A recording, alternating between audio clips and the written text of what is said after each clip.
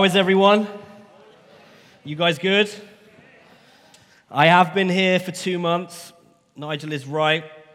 Everyone's been asking us how's it been going? What do you miss? What's different about England to America? And I'd say that the answer keeps changing because my language and the words that I used to say in America used to get me into trouble because they don't say the same things in America, and it's kind of happening this way. I'm saying things in England that I'm being told is wrong. Like, I didn't know that the word honor, does it have an O or a U in it?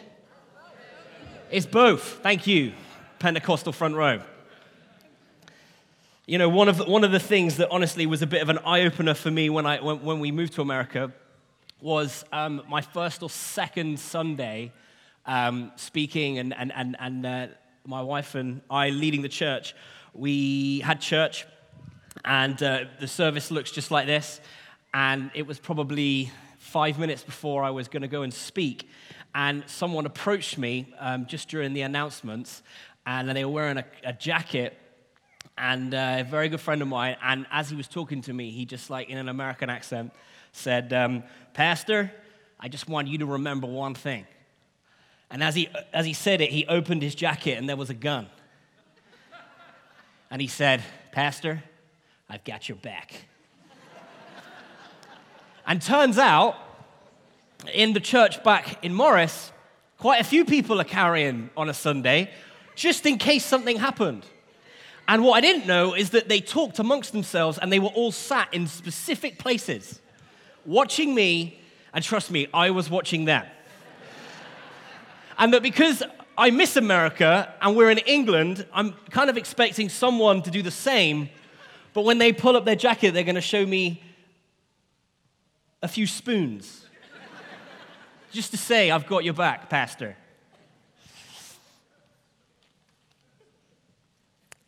You know, the language of those two countries are very different, but the language of love is universal. How we love one another works in every single country you'll ever visit. Every city, every town, every person.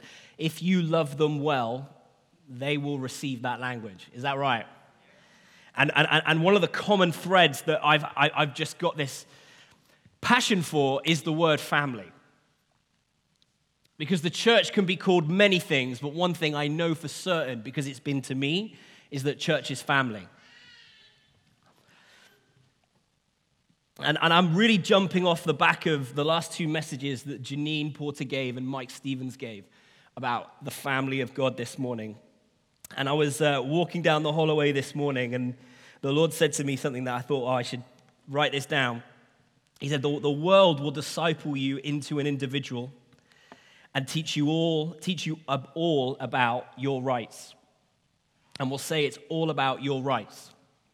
And if the world ever released a worship album, the first song would be, "It's all about me, and all this is for me, for my glory and my fame. It's all about me, and you should do things my way. I alone are God, and you surrender to my ways." Everyone heard that song before? There are some parents in the house today that heard it this morning. But when we enter the kingdom of God, it says, Psalm 68 says, he puts the lonely into family. You see, when we enter into his kingdom, the Lord, our heavenly Father, disciples you into family. And in a family, it's all about our heavenly Father and about how we love the people that are in front of you. It's not about you. It's about the people that God has put in your life. It's about them. Loving them, reflecting the love of the Father. And I couldn't think of a song to sing about the kingdom side. So, we sung them this morning. Great key change, by the way, worship team. But family is God's idea. It's not man's idea. And it is the greatest environment for you to grow.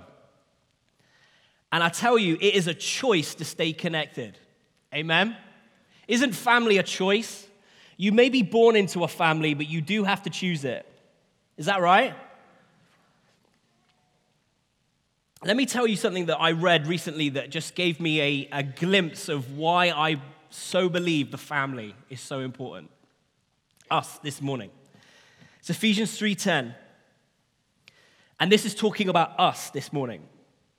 So that through the church, the manifold wisdom of God might now be made known to the rulers and authorities in the heavenly places. So that you, us, we will be known today in the world by our wisdom, by what we see, how we see the world. And this goes beyond just in this room, but there are problems that are going on right now in the earth that the answer is going to come from God. But it's going to take us to hear and listen what God is saying and then act it out. Is that right? You know, the word wisdom in that verse, if you look at it, it just describes as wisdom, broad and full of intelligence. Is there intelligence in the house this morning? 7 people. Used of the knowledge of every diverse matter. So every diverse matter that is going on right now, God wants to reveal the answer through you. And I'm in the presence right now of some wisdom. I can testify. I've grown up in the church my whole life. And if there's ever been a problem, there are people in there who are sat down right now can testify. They've helped me. Just to say about the refinery, Paul and Jenny, I know you guys are sat over there, but Paul and Jenny, there was a group of us between 18 and 30 that sat under Paul and Jenny, and they did a school here called the BLA. And 8 years ago, man, did I grow. Paul and Jenny, you are a gift to the kingdom. We love you. Thank you so much. But God cares about his family, so much so that he died for us. He died for it. But, everyone say but. Do you agree that there are some challenges with family? Yeah? That's the loudest yes I've heard today, guys. Yeah, and especially when we talk about family in the church, because I've grown up, I've seen a few things. Like, I've seen the new, up-and-coming, young drummer in the middle of worship just feels compelled to do a 5-minute drum solo to the congregation. And then I've also seen Sister Mary that believes the resurrection of the tambourine is for now.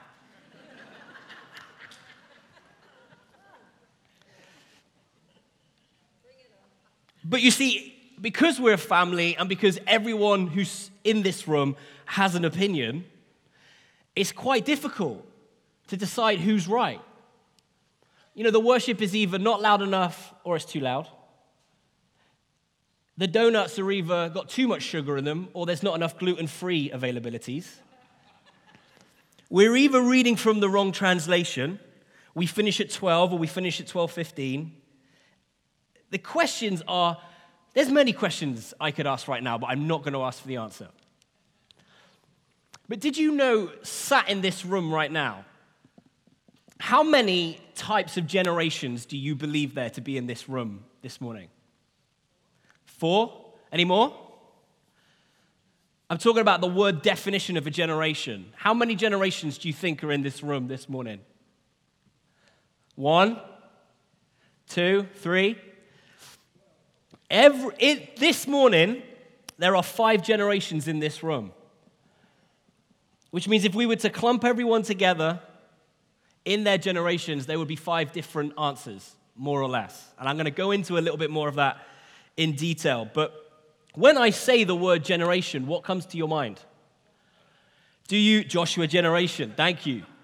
Do you think just your parents or your grandparents? For me, when I heard the word generation, what I thought it meant was when you read the book of Moses, Exodus, you see that it was the generation that went into the wilderness. So I'm thinking 40 years. I'm thinking, you can see what I'm about to tell you. I'm thinking for a generation, it just means every 40 years. So really then I would think there's only 3 generations in this room. But it's not the case. And I'm going to talk to you guys this morning. I had a bit of a light bulb moment. A number of months ago, around October, a dear friend of mine invited me to go with him to a conference in Atlanta. And it was called the Catalyst Conference. And it was an amazing time where I had preachers from all over the world came and spoke for 20, 30 minutes, and it was just amazing. Just the topics were so diverse. I had the privilege of hearing Ravi Zacharias for the first time. Those who don't know him, just YouTube some of his stuff. I mean, in 20 minutes, Ravi Zacharias broke me apart and put me back together in 20 minutes. He is an amazing man of God. But then I heard a gentleman called Tim Elmore. And I want to honor this man's work because what I'm about to tell you is all from his hard research. Tim is a man who's just been marked by God that has just a passion of connecting the family back together. And he studies generations, specifically millennial generation and the Gen Z, which I'm going to talk to you guys about. But he said a number of things that just rocked me. And if you go onto his website, it's called growingleaders.com. You can get all the information there. But Tim broke down the generations in a way that I have never seen before. And I want to do it this morning to give all of us some context. Is that okay? You know, Hosea, the prophet says, God said through Hosea, my people perish for the lack of what? For the lack of what? Knowledge. And I found that when I understood this picture of what he said, I've learned to love God's family even more. Are you guys up for this?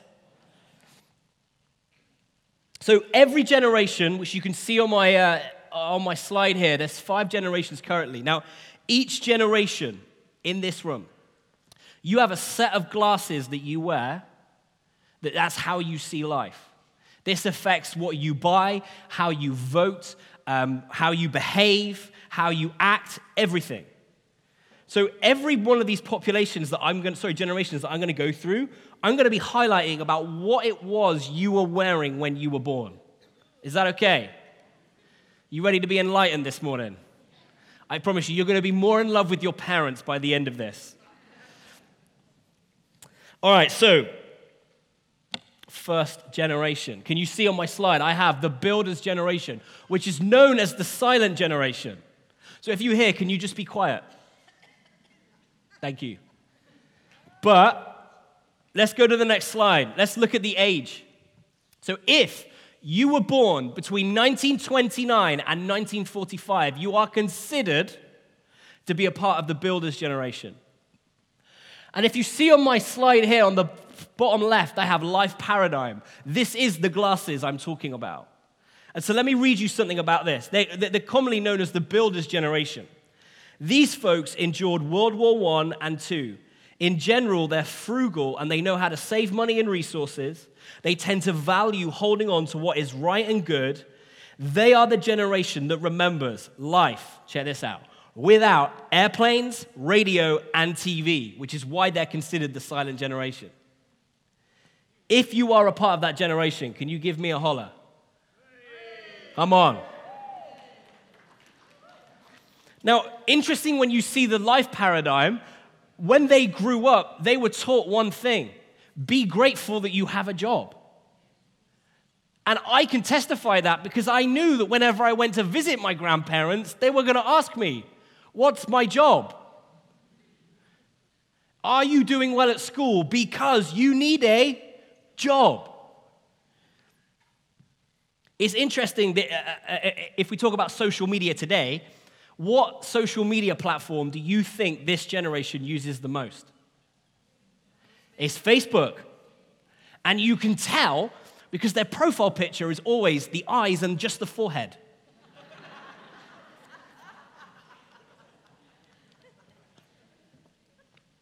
So if you were born between that age, I don't want to box you guys in, or any generation, but this is just what sociological studies have said.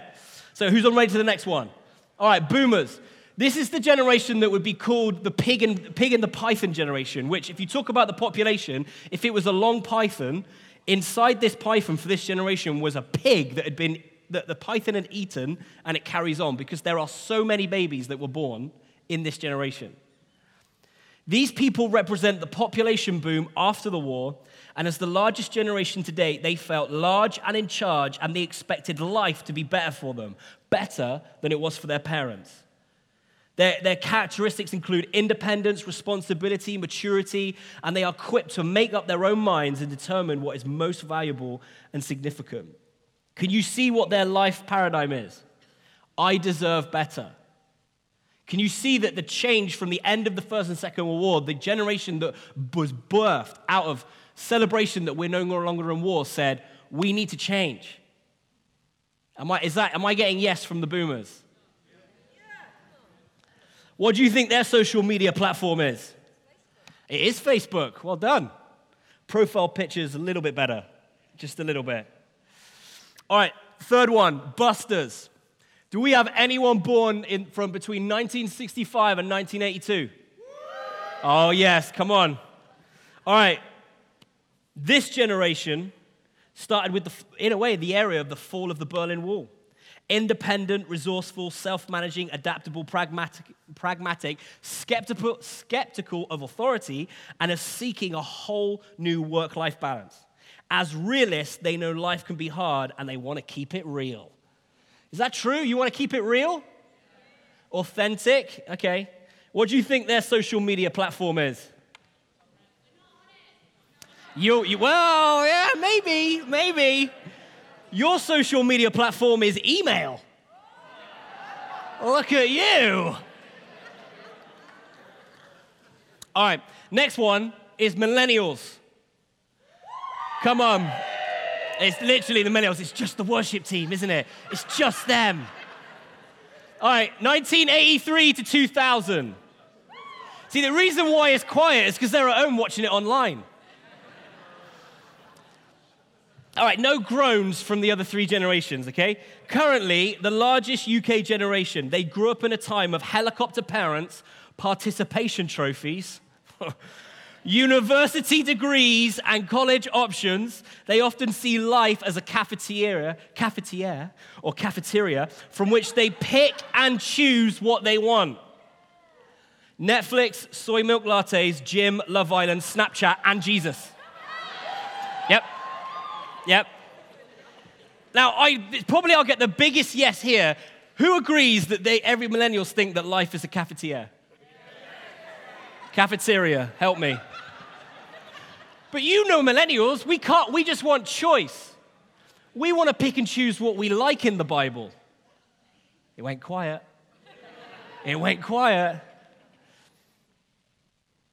But one thing I will say about this generation is that this is the biggest generation that think entrepreneurial. And so the ideas that are changing the world are coming from the millennials. Not all of them, but they're coming from some. All right, you ready for the next one? All right, Homelanders, 2001 to 2018. Come on. Guys, thank you so much for waking up this morning. Thank you so much for dressing yourself. Thank you. All right, listen to this, guys. And I want you to recognize, I've actually got chairs out here to represent each generation. So this is the start of the generations that I talk, and it goes down.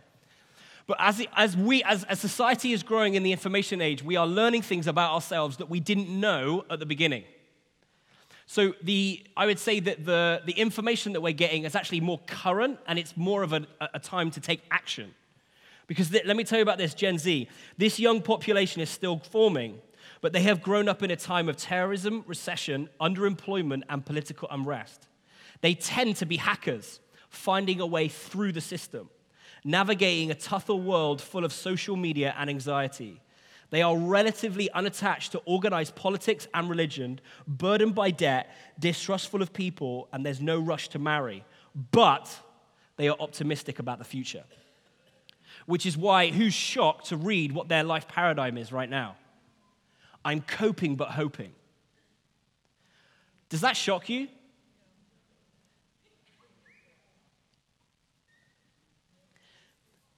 Do you know why we need mothers and fathers in the church?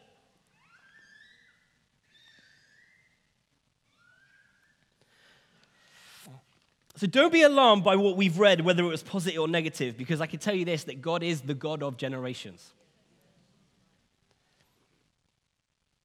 He chose every single person to be born in those lifetimes. Are we in agreement with that? And so that if you've been chosen to be a part of that generation, that means that you've been a part of the message of God through that generation. And I also want to say this. These 5 chairs, well, you'll understand why there's 6 later. Now that I've shown you, where I'm at, I'm a millennial, so you can give me grace. But let's move beyond, obviously, what I'm talking about this morning. I'm talking about the family of God. And there are 5 generations in this room, and we are about to welcome the 6th. And dependent on how these 5 chairs work together will determine what they are born into.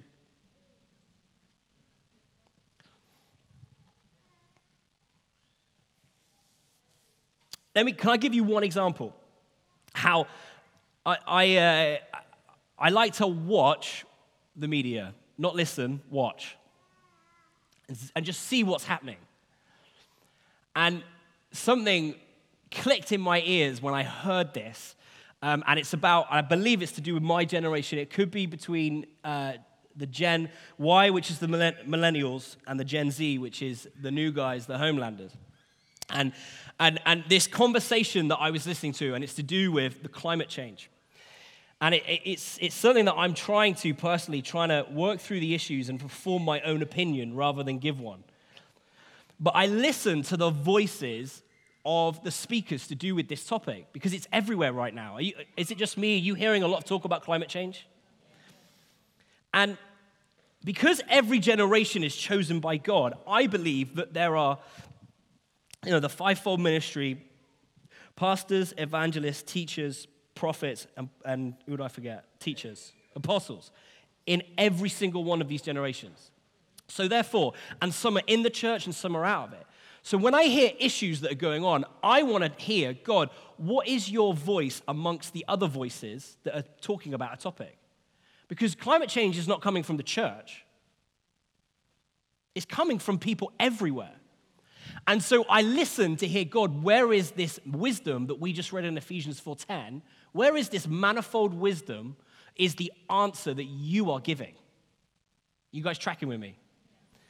So I listen to a young girl called Greta Thunberg, and she's 17 years old from Sweden, and she's standing up, and she's been given this platform to speak at the Davos Global Summit, which I believe is Davos, the location that it was done. Okay, so, and this platform was world leaders from all over the world coming together to talk the economy, finances, like all the world big issues. And this girl, if she's 17, help me, which one is she on? She's what? All right, she's on this chair right here, okay? Now, I'm specifically talking about Greta right now.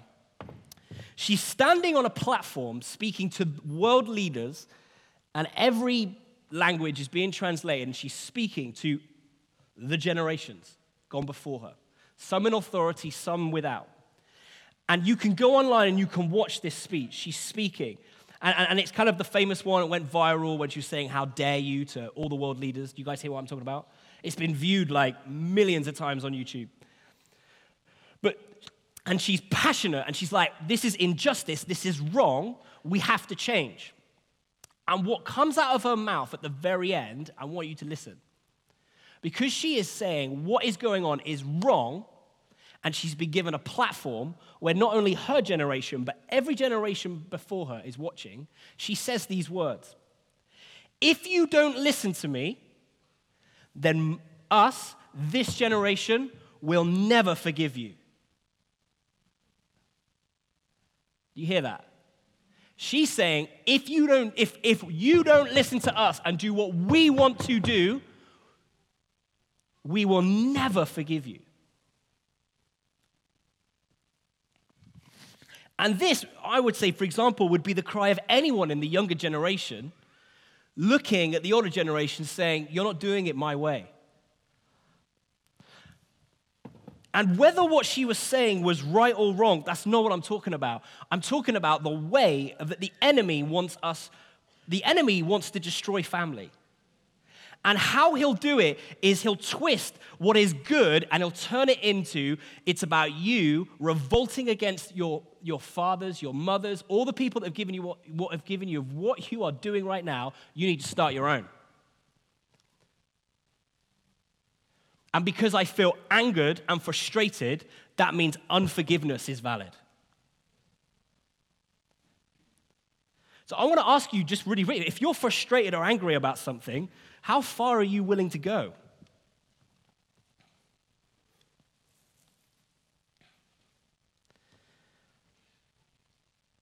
You know, Jesus was setting his face, it said, he was walking to Jerusalem with his disciples, and he passed a village of Samaritans, and he sent people ahead of them to make preparations, and just to say, hey, just let the village know, I'll be there tomorrow, I'm going to do some prayer meetings, people will fall over, I'm coming. And when he got to that village, the city shut their gates and said, Jesus, we do not want you. We've had it. We don't want you. You're bad news. And then his disciples, James and John, who are walking alongside Jesus, hear of it and then jump on the offense that Jesus has been rejected. And it's like they turn to him and they're like, all right, Jesus, I know what you want me to do. Let's call the fire from heaven and destroy everyone in this village. Because you're obviously offended, and we need to fight fire with fire. So let's call down fire, and let's destroy everyone, because that's obviously how you feel. And do you know what Jesus did? What Jesus did? As he said that, verse 55, he said, but he turned, looking at the disciples, rebuked them, and they went on to another village. Jesus was more concerned and frustrated, concerned of what was going on in the disciples' heart with the rejection that Jesus was carrying than the whole rejection of the city. See, it's got nothing to do with what you feel passionate about and what you want to change. It's about how do you carry it? Are you reflecting the Lord? Everyone's got passions. Everyone in this room wants to see the world changed. Everybody wants to do something. But can you carry it in a noble way? Can God use you to be that change? Anyone can get excited. Anyone can watch YouTube. Anyone can watch the news and get upset about certain things. You know, one thing that I've learned is that I knew how to be a parent, and then I had children. Like, I knew how to be a pastor in a church, and then I was given a church. You know, the things that frustrate us, I want to ask you, actually, are you actually called to change this? Because if you are, you'll get there by humility, not by frustration.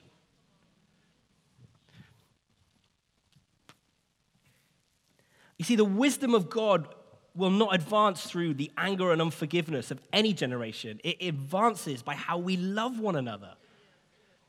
It's about how we love one another. Let me read to you this really encouraging verse and think of these chairs. Psalm 145, verse 4.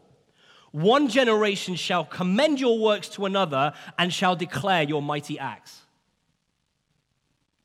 See, that is one generation talking to another generation, to another generation, to another generation, to another generation, to another generation, and it keeps going, the blessing of God. But every person who is positioned in these chairs has the decision to where do we continue it or do we stop it? And it's by how you love one another.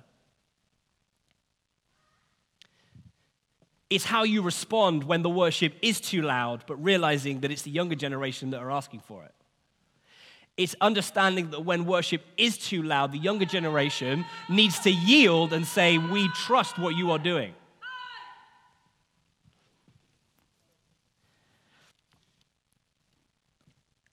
It's clear that this is God's plan for family. It's just going to keep going. And I want to speak to the older generation who are looking at the younger generation going, they don't know how to use a hair comb. Like, look at them going like, and you know, this is really funny because God really has a sense of humor. I'm about to say something and I've actually done it today. Those guys don't know how to wear a belt. How are they going to be able to hold and stay true to the values that God gave us?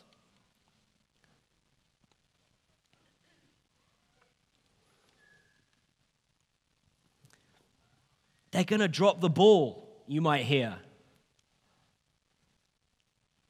Can they do it? And I want to say to the older generation, one, we wouldn't be here if it wasn't for you. And two, we do have it. We won't drop it, but we can't do it without you. We cannot do it without you. And the younger generation here, just because you have a phone in your pocket does not mean that you know the answer to everything. Like, isn't it, like, one thing I heard this, because we're in the information age, and we can get, the questions that people Google. I heard a comedian say, what we used to we used to say things at the pub that we don't say anymore because now we've got phones. And he said a joke, he said, the question that you'd hear during, sat with your mate at pub saying like, was Wesley Snipes ever in Monarch of the Glen? It's like questions that just don't make sense, but because we have Google, we do it in private. But here's the other thing, is that because this generation can get the answers to everything, this is probably where it's felt like for the older generation, disconnection, because was before you learn everything from your father, from your mother. And so if there's grandparents in here, if there's parents feeling like, I don't know why my kids aren't asking me stuff, it's because they've got the answer with their hands. It's not because they don't want to talk to you, but they're being conditioned to being like, this is how you find information. You don't go to granddad's house to go pick like the 10, Britannica books off the shelf to find out the capital city of Chile. It's like, we don't need to. But I want you to recognize this, guys, for the older generation, it's not rejection. It's not that we don't want to talk, but it's just the fact that the questions need to change. I also want to just propose to you is that something that I grew up listening to and I believed, and it's changed, is that I grew up in a time where it was okay and it was kind of standard for us to say, sorry, I got to take a drink, to say that revival is coming, but it's coming from the young people. God's going to move mightily across this city, across this church, but it's coming from the young people. And I want to propose to you that was pretty short-sighted. Not that it wouldn't be true, but I have here the demonstration of what the family of God looks like, and I can't see God pouring out a revival on one generation and ignoring the rest. That when he said he's pouring out his spirit on all, like, was it just one generation? No, it was across the whole board. And it brings the responsibility of, rather than, hey, we just need to write the best new song or we just need the best preaching and then revival will come. It's got nothing to do with that. It's to do with how we all together learn to do this. Because then we can carry it.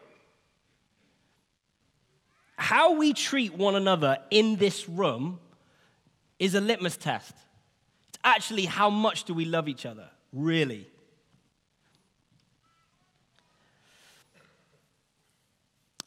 Can I show you a picture? I love showing pictures, and this one absolutely rocked me this week when I saw it. I was going through, Helen Lotwick, so kind, got me some archives of some old photos because I'm just love to see where we've come from. And this was taken in 1992. Who can guess where that is? It's in this very building. Was it before? Nigel, give me the exact date, time, and who spoke that Sunday. 88. Do you know what month? It'll be the summer. Yep, the shorts are out. Put it this way, I was born in September in 88. But this, 30 years ago, was what some of these chairs looked like in this very house. Worshipping God, each generation commending what God has done and passing it on to the next generation.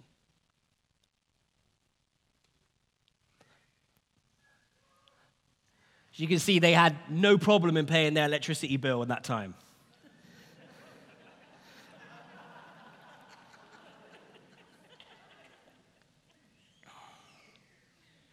But can I show you, I'm showing you this picture to see what these guys did 30 years ago, what they did.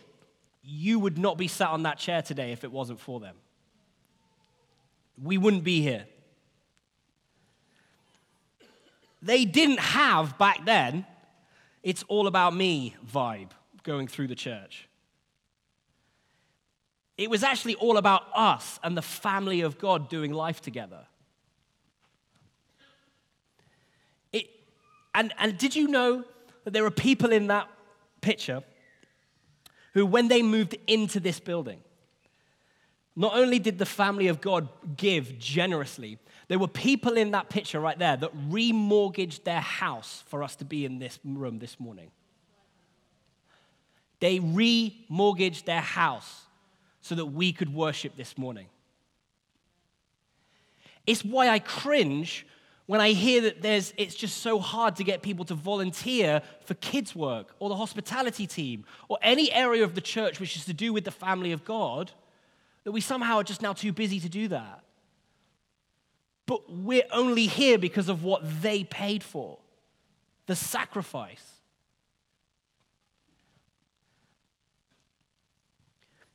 You know, it just asks the question, like, what kind of people are we to be? The theme for this year. What kind of people are we to be?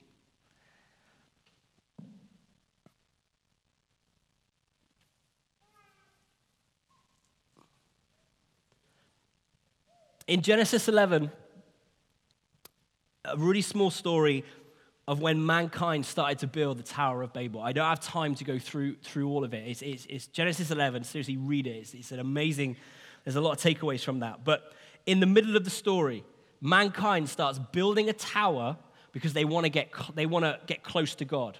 Man-made tower. And there's this fascinating part where God walks among the people, and he says a word that almost makes no sense. He says, "Look," which means either he was with other people or he's saying, "Look," to us right now. He says, "The people are united and they speak the same language. After this, nothing they set out to do will be impossible for them."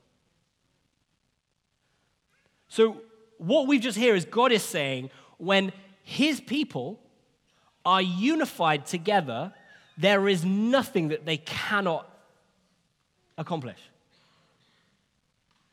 When we are unified, and I'm not just talking like we clap on beat during worship, really hard to do.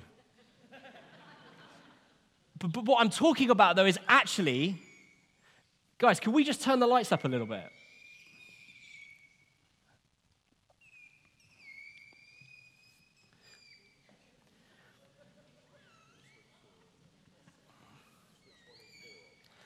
Switch 1 and 4 on, I'm being told. Thank you. You see, the people that are in this room, look to your left and right. Say hi. Sorry, I didn't speak to you at worship. I was worshiping.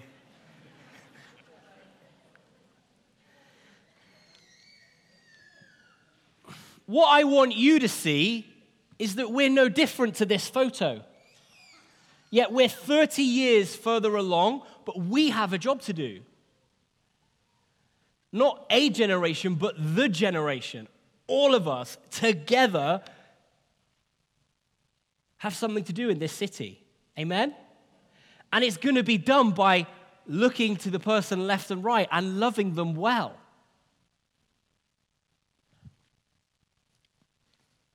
What I want to do before I end is I just want to, could I have the slide up just with the age, all the ages? If you are been chosen by God to be a part of the builder's generation, could you please stand?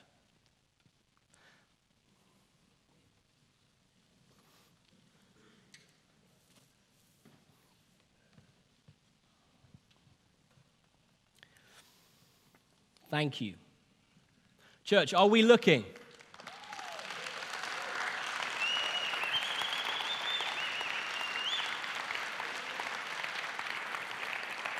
Can we all together say in one accord, being united, we need you? Okay? Together? We need you. Guys, thank you. Come on. All right. Let's get the boomers to stand. Let's get the boomers. Yeah, I hear some shocks in the audience now. All right. Can we give them an applause?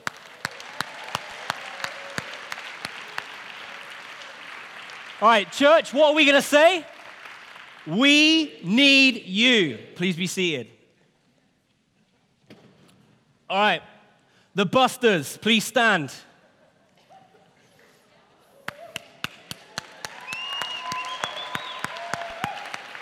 I'm really surprised about that one. All together, church. We need you. All right. Millennials, stand. Come on, check you out.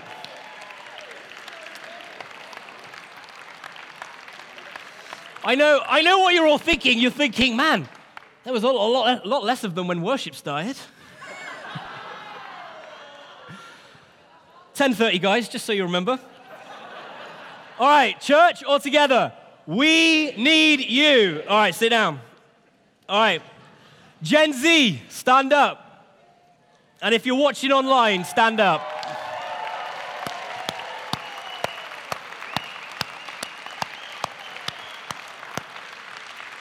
All right. All together. We need you.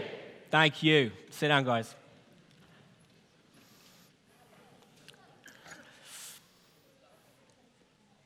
Psalm 145. One generation shall commend your works to another and shall declare your mighty acts. One generation to another. I want you to remember these chairs this morning. I want you to remember that we are all together in this, but then remember what we decide on our watch determines this generation. I said it before, but God spoke through the prophet Malachi, and he said, he will turn the hearts of the parents to their children and the hearts of the children to their parents. Who wants to see that? And guys, I say that not because I don't see it, but I say it because we have to be aware of the world's plan to separate us. And we have to reflect in the wisdom of God what true family looks like. You tell me one place where all ages hang out together. And you can't say the pub because kids are not allowed to go. But I'm serious. Like, just the fact that we are all here today, the world can't do this. We're gathering around Jesus, and he's going to use us to reflect the kingdom and go all over the world. Who's up for that? Let's stand. What I want you to do is I just want you to ask God, have I, like the example I gave earlier, have I judged any one of these generations?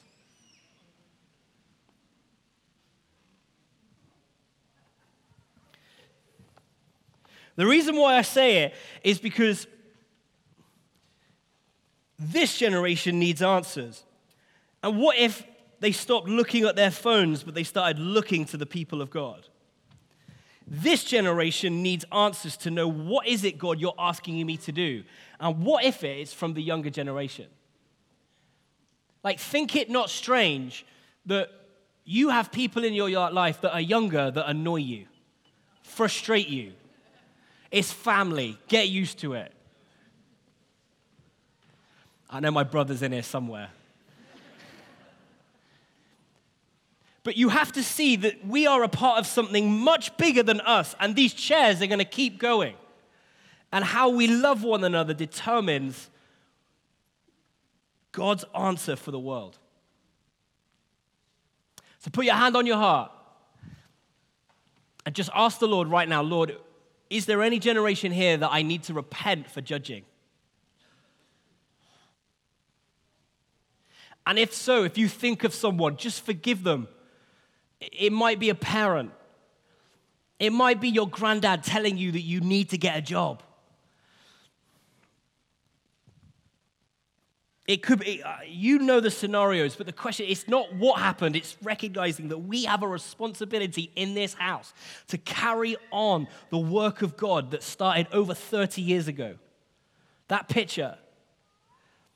Do not forget that picture. Father, I pray that you would continue to grow us as a family, as your family, and that every gift that is in this room is welcome and it's needed. Thank you, Lord, that you say that your gift will make room for you. And Lord, I pray that if there's been separations between generation to generation, Lord, that those barriers will be broken in the name of Jesus this morning. And Lord, that we can't do this alone. We have to do it together. This house is not about building individuals. It's about building your family, God. Father, I ask you just to raise up more mothers and fathers in the house that know how to respond to the young and also learn from the sage. Amen. Now look, I want the lights to go back on. And look, we're just going to worship. We're going to sing Worthy of It All, or actually whatever the millennials have decided to sing. And listen, I want you to think of that picture. We're just going to worship. We're just going to worship. But can I ask you this? In the midst of just saying, yes, God, whatever you want, can you look to your left and right and behind you and see the generations commending his work to one another? Amen? Amen. Bless you guys.